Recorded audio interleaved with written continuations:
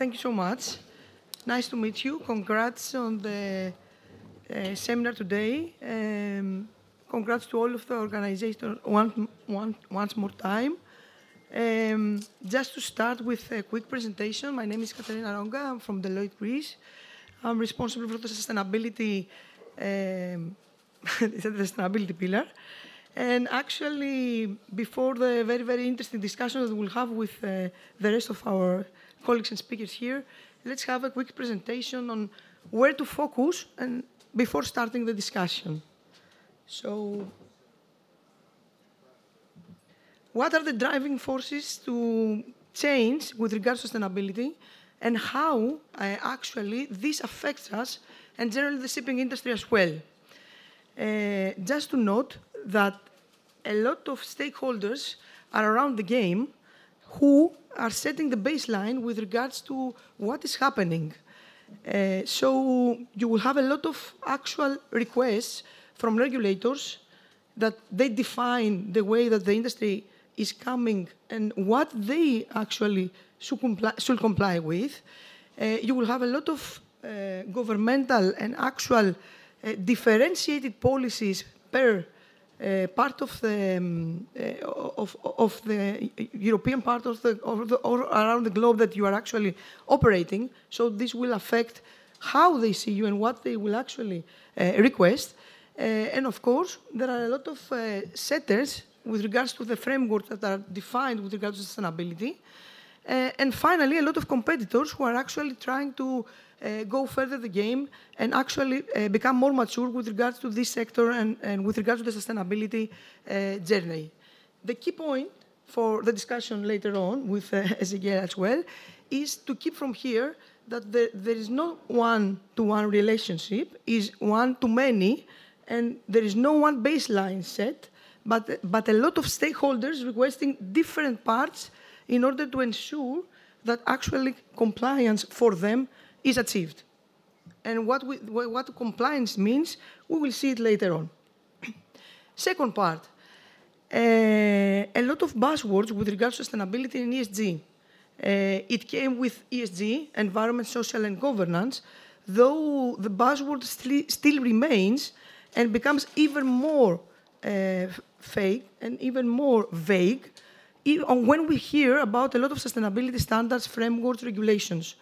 A key point to start with and to understand and take it also for the discussion later on is that we have a major target, which is the sustainability objectives in order to ensure that climate change is managed, though this downscales and it actually decomposes in a lot of sustainability frameworks that are required to implement and are required from the European Union. And of course, on different geographies, each actual geography defines the way that they would like to see these frameworks in application. And the second and very, very important part is that these frameworks are coming to be linked with the financial part and financial statements that actually will be the future for a lot of companies in order to ensure that the non-financial information, which has to do with the sustainability part, is linked actually with the financial statement information, which are actually included in your 10F or 20F or generating the financial statements of the company. And we are going to talk about CSRD later on as well. So you will see how these are linked, coming from an objective to a framework and then to a more detailed, interrelated financial, let's say, framework to link with the financial statements. So despite of the fact that there are a lot of buzz here with regards to the IFRS, ESRS, or TCFD, just keep not the abbreviation, but what is behind this is an effort of all the organizations to combine and prepare for a holistic approach to ensure that all these frameworks come with a specific umbrella in order to ensure that this will be more feasible for the shipping industry or generally for the industry, for all the industries, to implement. A lot of benefits. We will define the benefits later on, of course, during the discussion as well. But we have heard a lot of the costs, we have heard a lot on the CO2 emissions and what is coming with regards to the new fuels and, of course, with the penalties that are coming. Though what we should keep in this journey is that these, let's say, risks come with a lot of opportunities. And this, for example, on the environmental pillar, comes with new ideas, with innovative solutions that we can create, and of course, is possible to be funded as well. And generally, the shipping sector should actually strive to identify areas that could be linked and could be actually financed by the RRF, the restructuring fund. There is an opportunity also to ensure collaboration between different parties. As sustainability, the main point of sustainability is not the competition, is a way, is a new culture, is a way to actually create new power, create new ways of challenges, as of course, synergies, in order to ensure even more and new innovative solutions. Even, for example, the fuels we have discussed in the beginning could be, let's say, a new effort for all the companies in the industry to just cooperate and create something new, like a new revenue stream, a new business model that will create something new for the next day. And the most important pillar is also the governmental, the governance part, which is actually refers to the way of how we apply all this, how are our processes, and of course, what are the controls behind the way that we operate with regards to these processes. A very, very critical part on this is that if someone complies with the ESG, it actually provides a chance and the best way to actually comply with the SEC regulations, and of course regulations that have to do with hardcore governance, let's say, requirements like anti-fraud, risk management, strategy, and general with regards to processes that are in place and would like actually to ensure internal control effectiveness. So, the basic part, to understand where we stand from with regards to maturity. In the sustainability pillar, there are specific areas to consider with regards to the maturity level. The first pillar is the ESG strategy. Does our company has an ESG strategy in place? The second pillar is the governance part.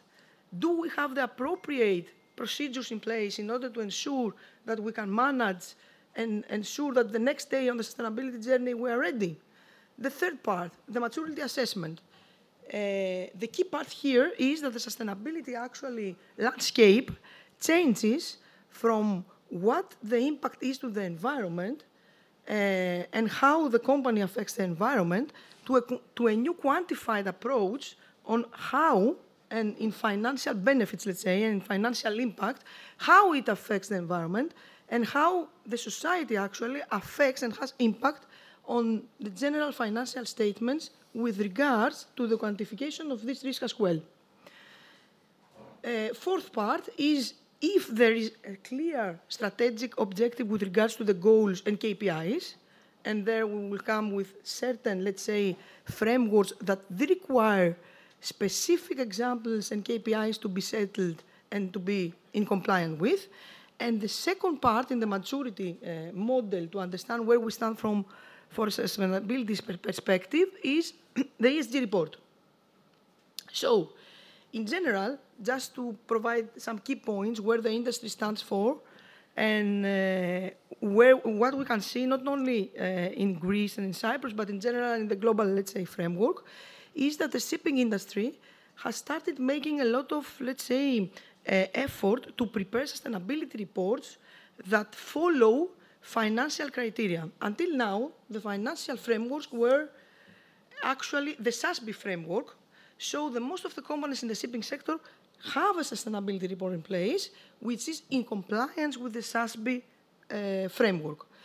Though, due to the fact that a lot of changes is coming and a lot of changes are coming to the sustainability framework landscape, this means that a lot of maturity is needed with regards to implementing new frameworks like the CSRD, who are actually a more holistic approach frameworks And they are also providing the opportunity to compare also not only within the industry, but with other industries as well.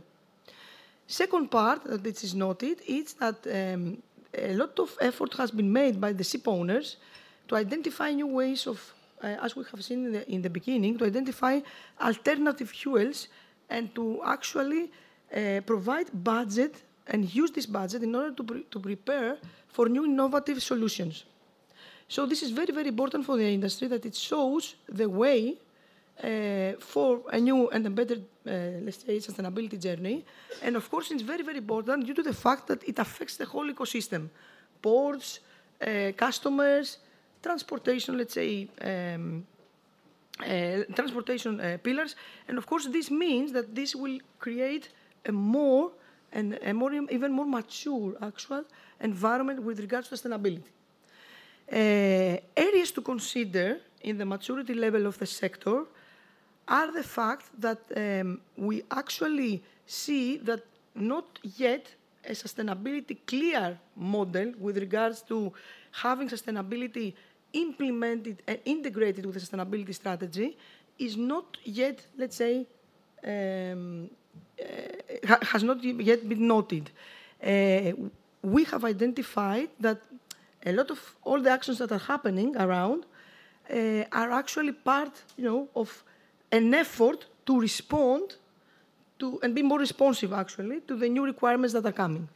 So some efforts will be needed in the next years to ensure that we actually have full sustainability maturity in all the periods that we have mentioned previously. Governance, strategy, KPIs, and of course, the way to integrate with the financial statements. Some key points of the sector as well are that a lot of efforts have been made with regards to the sustainability report to be linked with rating agencies as well, in order to ensure that investors actually and funds have a more stable environment and have also a toolkit and a baseline that verifies all these sustainability efforts that have been made until now. This is very, very important due to the fact that all this information is publicly available, and this also provides a way of comparison as well. And of course, a new source of funding for the next day. And to finalize and start the discussion as well, just to note that there are a lot of key areas to consider, and not only the EU ETS that we have seen in the beginning, and of course the IMO requirements. A lot of are coming. We have the National Climate Law, which is a European law, which means that we have to actually calculate the Scope 1, Scope 2, and Scope 3 emissions of our companies. One more important legal, let's say, framework is the CSRD, which is coming. The EU taxonomy, which is actually indicates what of our activities and which of our activities are considered green, and how these activities can be actually be incentivized and ensure that we can also have funding with regards to this. And of course, in the future, we will see a lot of changes coming with regards to this framework to ensure that that the companies and of course the shipping owners ensure compliance with this. Challenges for the sector are here. How and with which methodology I ensure that I should be compliant with the CSRD regulation. This is the one. And the second part is if I am actually a company which is actually has an operation in the European Union or it doesn't have an operation in the European Union, how this affects me and what actions and roadmap I need actually to implement in order to ensure that my journey is sustainable for the next day. So I will pass the floor to Zeki, and thank you so much. Happy to respond to any questions that you may have later on. So please feel free. All right, thank you. All right, good afternoon, everybody, and welcome back from a nice lunch. I'll jump right into it. Katerina, thank you very much. Great presentation. When I got asked to do this panel, I was excited just because I get to ask questions to 4 segments of our industry. So let me introduce that team. We've got Mr. Hughes, Mr. Calmet Hughes, from Senior Vice President, Head of D&B Athens, Representative Office. We have Mr. Thanathis Anotakis, Deputy CFO and Chief Compliance Officer of Safe Bulkers, Inc. And we have Mr. Jeff Walker, COO of Viterra Chartering BV. And of course, you all just were introduced to Katerina from Deloitte.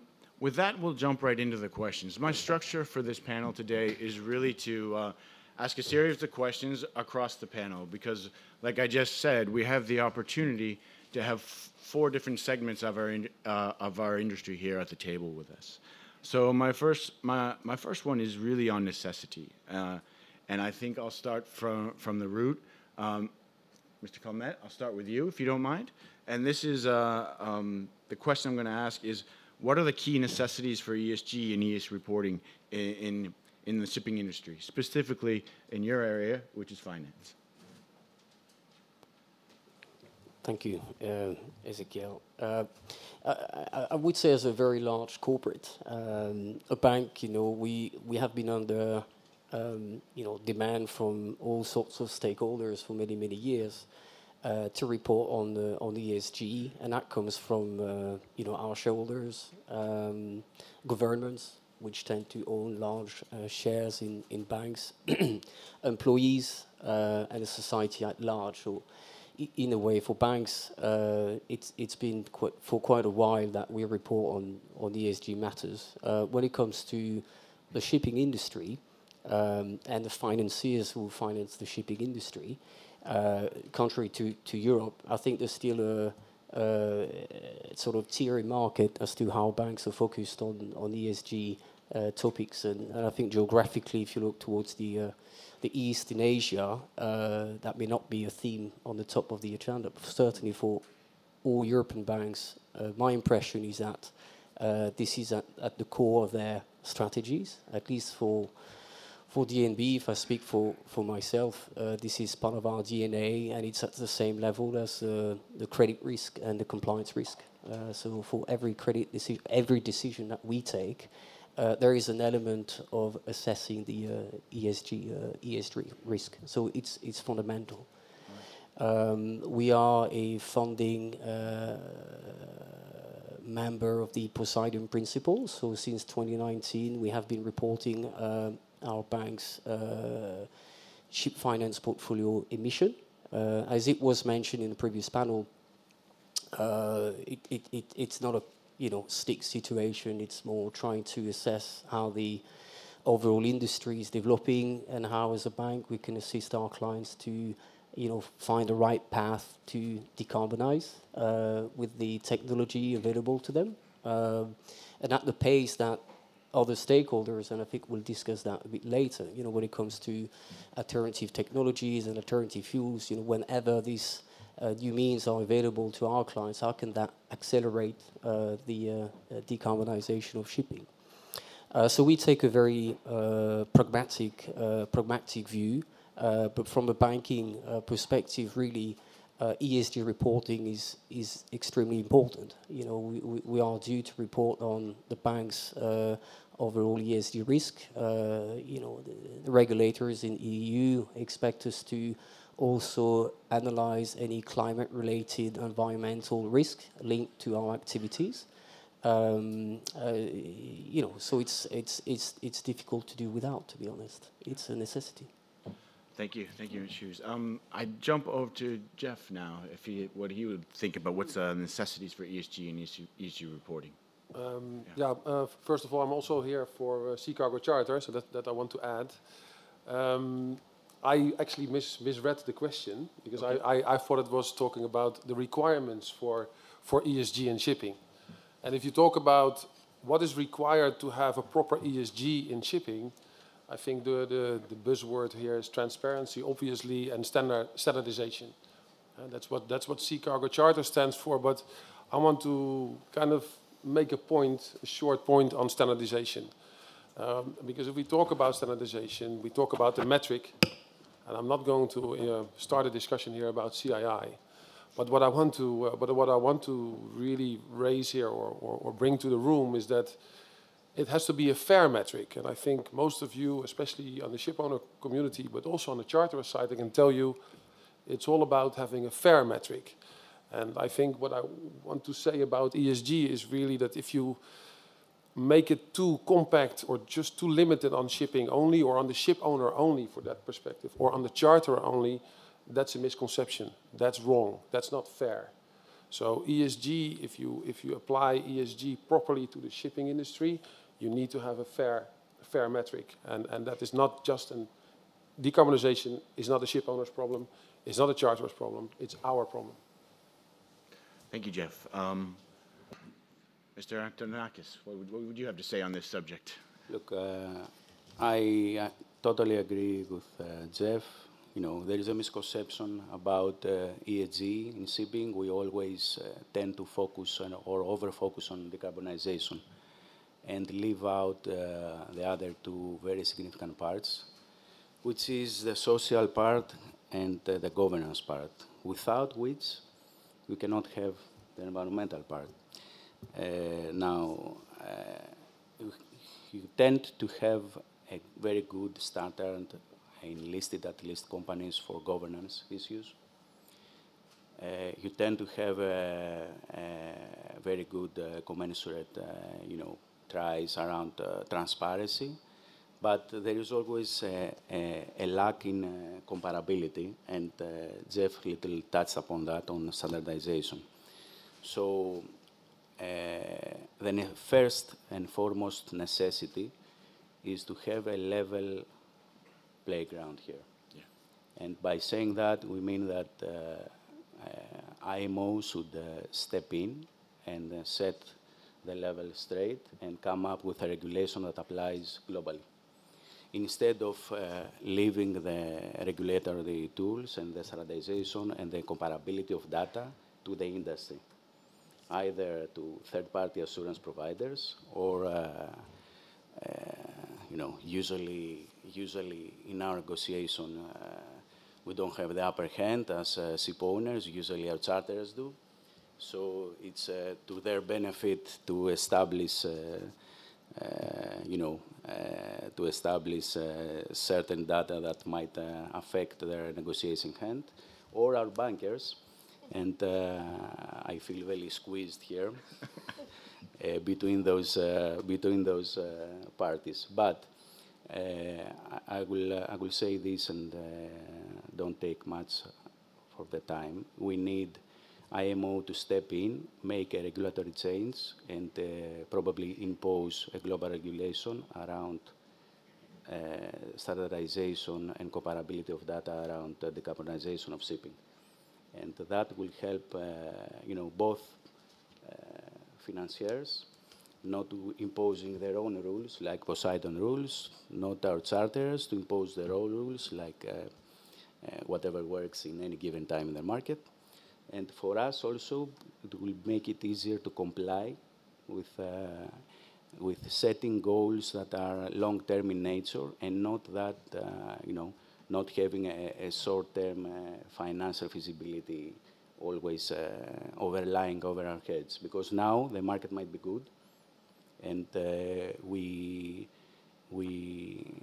things like this panel might come up, but I am sure when the going gets tough, the ESG won't be on the top of the agenda. It will be at the very bottom. So as soon as we have, a global standard, as soon as we have set of standards and comparability and transparency, then we will be able to make it for the whole industry, to take the next step altogether. Collaboration is the key here, as you understand, and not one party should have a set of standards that, that are good for its own kind of business, but it should be a collaborative work. Thank you, Thanasis. Katerina, would you have anything to comment on this? Yep.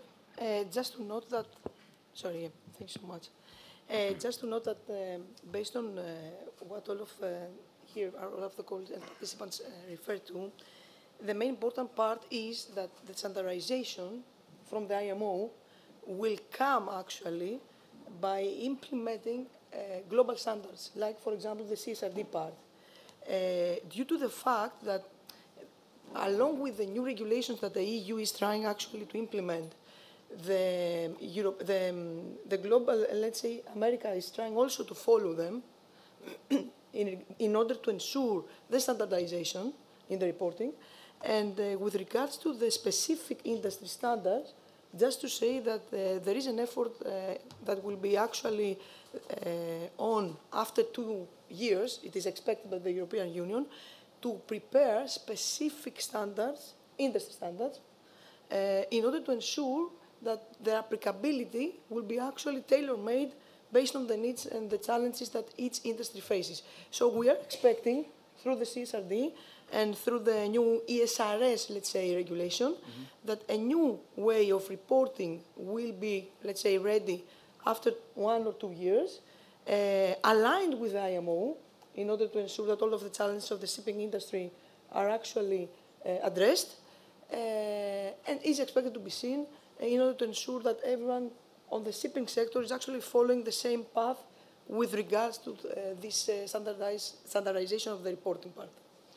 Thank you. No, that's good answers all. I think just to summarize that question, really, it was about having understanding the perspective that it's more than just one. It's about having standardization, right? It's about the importance of it from the finance and how it runs deep, and then it's about how these regulations are going to become about. So, thank you all. My next question is focused about the tangible benefits, right?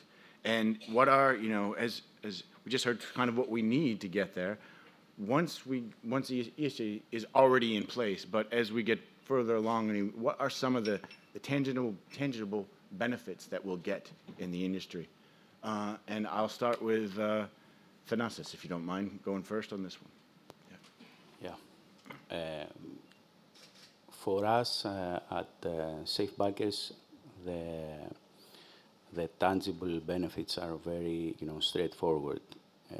We have our financiers, certain of our financiers on my right, so they can attest to that. Meaning that,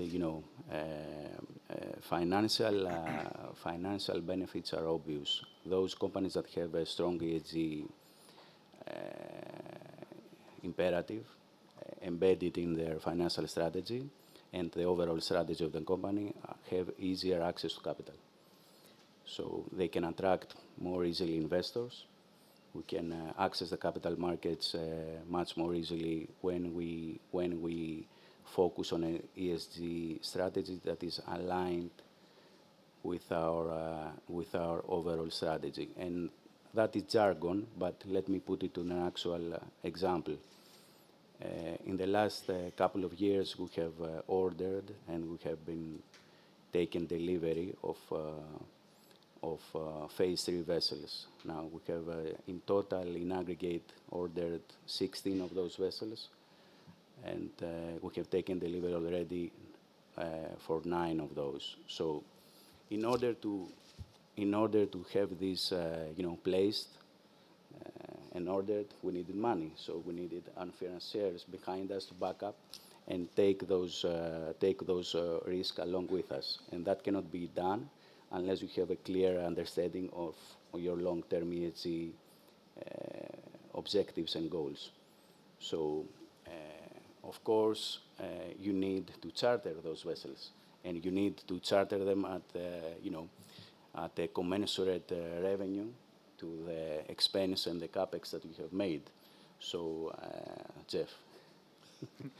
So this, always come in tandem with the revenue that we expect to take. So the actual benefits of having your ESG, strategy embedded in your competitive strategy and the overall strategy of the company is actually to have a plan, a long-term strategy, and not just ordering whatever is out there or, taking large capital expenditures without the backing of your financiers and without the backing of your investors. And what used to be, nice to have a couple of years ago, or 3 or 5 years ago, now it's become a necessity. Yeah. So you do need a financial license to operate that comes along with the ESG planning. You do need a social license to operate and a governance license to operate. And all these come along and combined in your ESG strategy. If this is clearly articulated in your company's DNA, as we in Safe Barkers have done, then you can have tangible benefits. Yeah. So if it is done on an ad hoc basis, then we don't have the benefits that you expect to have. Okay. Perfect. Thank you, Thanasis. Since you mentioned his name, I'll go to Jeff next. Besides the answer to this question, I've got a lot to say to Thanasis now, but anyway. I can do that in public or I can do that later, but let me, first of all, benefit of ESG. I think if I speak for ourselves, for our company, what it did to us, and maybe for some of you in the public too, is that it made us self-reflect. Because what we thought was the best way to do business, we are going to revise, review our contracts, for instance, review the operational efficiency. By the way, operational efficiency, let's not talk about, I don't want to talk about future fuels, but look at how we can improve our business as it is today and already gain a lot of emission saving. I come from the emission saving point of view. So that is what I think ESG is doing to us, is doing to the world, is doing to our industry. Look at how the relationship between ship owners and charterers is changing. Before, and I'm in this business for more than 30 years, and what I'm seeing today in the last couple of years, the relationship between owners and charterers is really changing, and Patrick and I and our team, we are really investing in this. So that is what ESG, I think, is a tangible a change for us. But if you allow me, I want to compliment Thanasis on his vision. Maybe he didn't know that, but he has a lot of vision. In his previous answer, he was talking about standardization. You were talking about transparency, and I think you agree with me about the metric. And I'm very excited that I'm able to kind of repeat here a press release. Sea Cargo Charter Global Maritime Forum did in December last year, is that we're going to make the Sea Cargo Charter open for ship owners as of April this year. So Thanasis, if you like, I would love you to join the Sea Cargo Charter, because then at least we have, I think the only logical way is we make a joint metric and not a charterer view on things, but a joint view on things. So you're most welcome, Thanasis. And others, and all the other owners, by the way. Well, thank you, Jeff. That was an interesting proposal and good dialogue for sure. Katerina, would you have anything further to say on the benefits of ESG? Yep. Actually, one of the main purposes with regards to the ESG is to create the baseline of a new way of, let's say, of creating a new purpose. It's a cultural change. It's a new way of creating synergies. It's a new way of, going together against a specific objective, but, having all of us on board. Mm-hmm. So all the stakeholders, as we have already the discussions with Jeff and Thanasis and Hugs, all the stakeholders need to cooperate. And of course, even in the same industry, in the same, let's say, company, there are a lot of things that actually need to align in order to ensure that this will be the next day, which is a common target, even if it's, to decrease, let's say, the CO2 emissions, even to ensure that we will have a new, let's say, technology which automates the next day and creates fully rerouting in using only one app, for example, which will be also a new, let's say, sustainable product for the next day and target operating model for the company, a new opportunity. And of course, this is also an opportunity to ensure that we redesign the processes and the way that we actually offer this to ensure that cost is limited and go further to a new transformation and to a new digital transformation and re-engineering of the way that we operate today. Thank you, Katerina. And over to you, Hughes. I'll be very brief. I think Thanasis said it very well. From the banking perspective, what we've been advocating our clients to do for many years now is to make sure they can access different sources of capital. And I think when it comes to accessing the European bank market, which historically has been the main provider of finance for the shipping industry, you need to have an ESG strategy in place.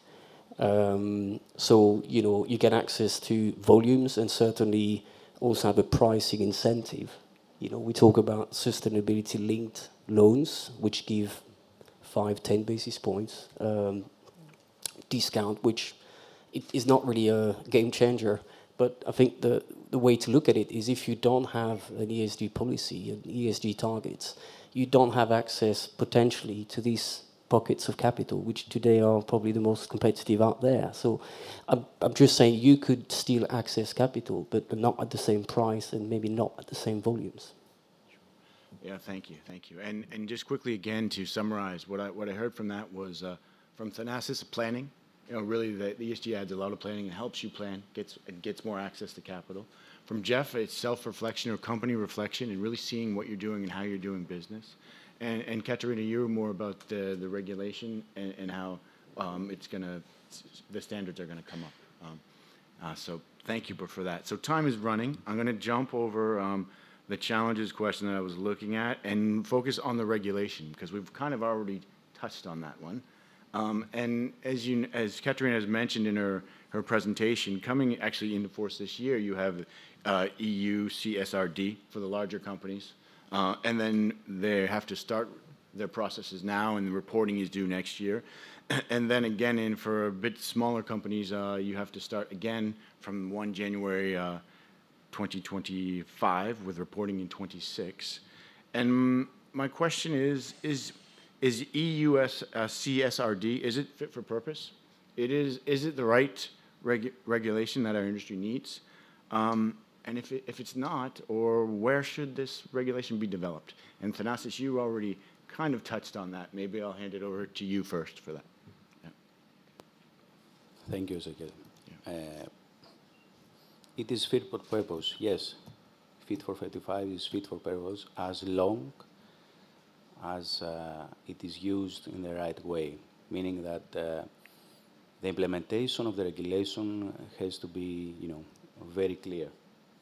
So the applicability, first of all, needs to be very heavily, look into it. And each case for each company, it's very, very different. And as long as you, and to the extent that you will use it as a tool, not as a compliance exercise, but as an opportunity, business opportunity to extend your strategy, then it will make sense. If you use it as a bureaucratic only exercise, a compliance exercise, then it won't work. You need to have, as Jeff said, he referenced the Sea Cargo Charter that relates to cargo sustainability. A little bit earlier, Hugh mentioned the Poseidon principles that touch upon a lot of things, and each regulation has its own underlying metrics and KPIs. But in order to become effective, you have to build confidence, and in order for that to be achieved, again, I will come to what I've said earlier. You need a global overlying regulation. And currently we have, as Katerina literally put up a slide, we have 35 different regulations for multiple jurisdictions or overlying. And, so it has to be a clear level here, or else you will find ourselves in a position chasing behind the regulation and not actually having a clear strategy. And of course, it isn't only listed companies with huge sizes. There are smaller owners out there where the burden of compliance will be extravagant, and it will be it will be very, very difficult for them to continue and operate in a jurisdiction, or they will try to take advantage of an arbitrage of regulations in other jurisdictions. So it will be fit for purpose as long as you have a clear understanding of where you're going to go as a business, and use it to your benefit rather than a compliance exercise. Thank you, Thanasis. In the sake of time, I'm just going to open it to the panel. Anybody else? Katerina, would you any comment on the regulation? Maybe? No, just to note that the regulation is actually it actually requires 4 basic things: to define the strategy with regards to the sustainability journey that each company is actually making, to define how the governance part, so the processes that it actually has in place in order to ensure that this environment is safe, to define the KPIs, which means to set objectives and go for it, clear objectives, KPIs, and in order to ensure that something has a meaning, to ensure improvement. That is why it requires specific KPIs to achieve. And fourth, to actually ensure and identify risks and opportunities and quantify these opportunities, which will actually bring new, let's say, opportunities for the company, and of course new ways of revenue. Just to define what is this regulation about. So just to come in the beginning, that Jeff, I think, has mentioned it when we started, this is a holistic approach. So I don't know if the regulation will be, something that will solve the problem. To say the truth, that regulation does not always solve the problem. It's actually a checklist in the beginning. But to say the truth, the most important part to keep from is that we need a holistic approach to all these models that we have defined here, in order to ensure that the next day will be viable and will give value actually to the ship owners on the actions that they perform. Great, thank you, Katerina. And as you can see, we're out of time now. I had one last question, and that was change. And that was, I was going to ask the panel if they thought that this ESG reporting was going to actually drive change in the industry. And I think from what we've heard here today, and in the sake of time, that I think we can all agree that it is going to drive change. And it already is starting to change the approach that we take as companies. So with that, I'd just like to thank the panel and thank Capital Link for the opportunity today. And I hand it over to George. Thank you, Mr. Moderator. Katerina and the panel, without wanting to be intrusive, one minor comment, if I mentioned from anyone, one of you. It's a very intriguing topic. In fact, quite frankly, the more I hear about it, the more ignorant I find myself, because it's an approach which we're not really familiar with. One thing I'd like to ask is that what's your view on the greenwashing? I haven't heard anybody mention that. The greenwashing is a very difficult situation which we're facing. We've had this, the Paris Agreement 2015, where all this scenario started about trying to improve our environment. But I'd like a few comments either from you or one of your panelists about greenwashing. Thank you. I could answer on behalf of the banks. I think this is absolutely on the top of the agenda. I think, for example, I remember when the first sort of green loans in shipping were raised, put in place, they were qualified as green. And I think looking back now, they were not green, right? They were still brown financings. And I think the banks have seen that they have to be extremely cautious. I mean, banks have been fined, actually, not necessarily to their activities linked to shipping, but all other activities when they have been deemed to greenwash representation of their investment. So this is extremely high on the agenda, and I think that's why you might see banks getting more and more demanding on their ESG-related terms for facility agreements by fear of being taxed to be greenwashed down the line. Particularly for European banks, I think banks elsewhere in the world might be different. So I agree with you. It's really high on the agenda. Yeah. Thank you for responding that way, because, I mean, personally, I've always been concerned about it, because let's face it, the whole shipping industry is going through a whole can of worms with massive difficulties in compliance, and they're fighting tooth and nail.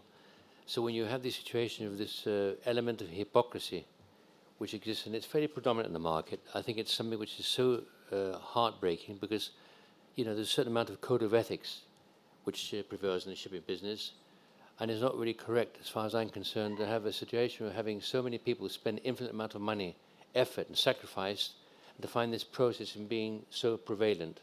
I'm sorry for saying that. Thank you. If I may add here, on behalf of the owners. That's why we mentioned at the start that we've got to have an ESG strategy rather than ticking the boxes.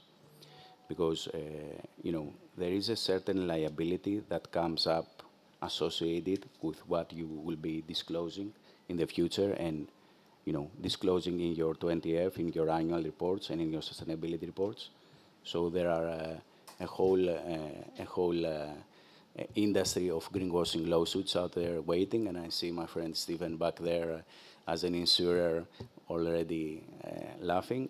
But there is a certain point here to be made.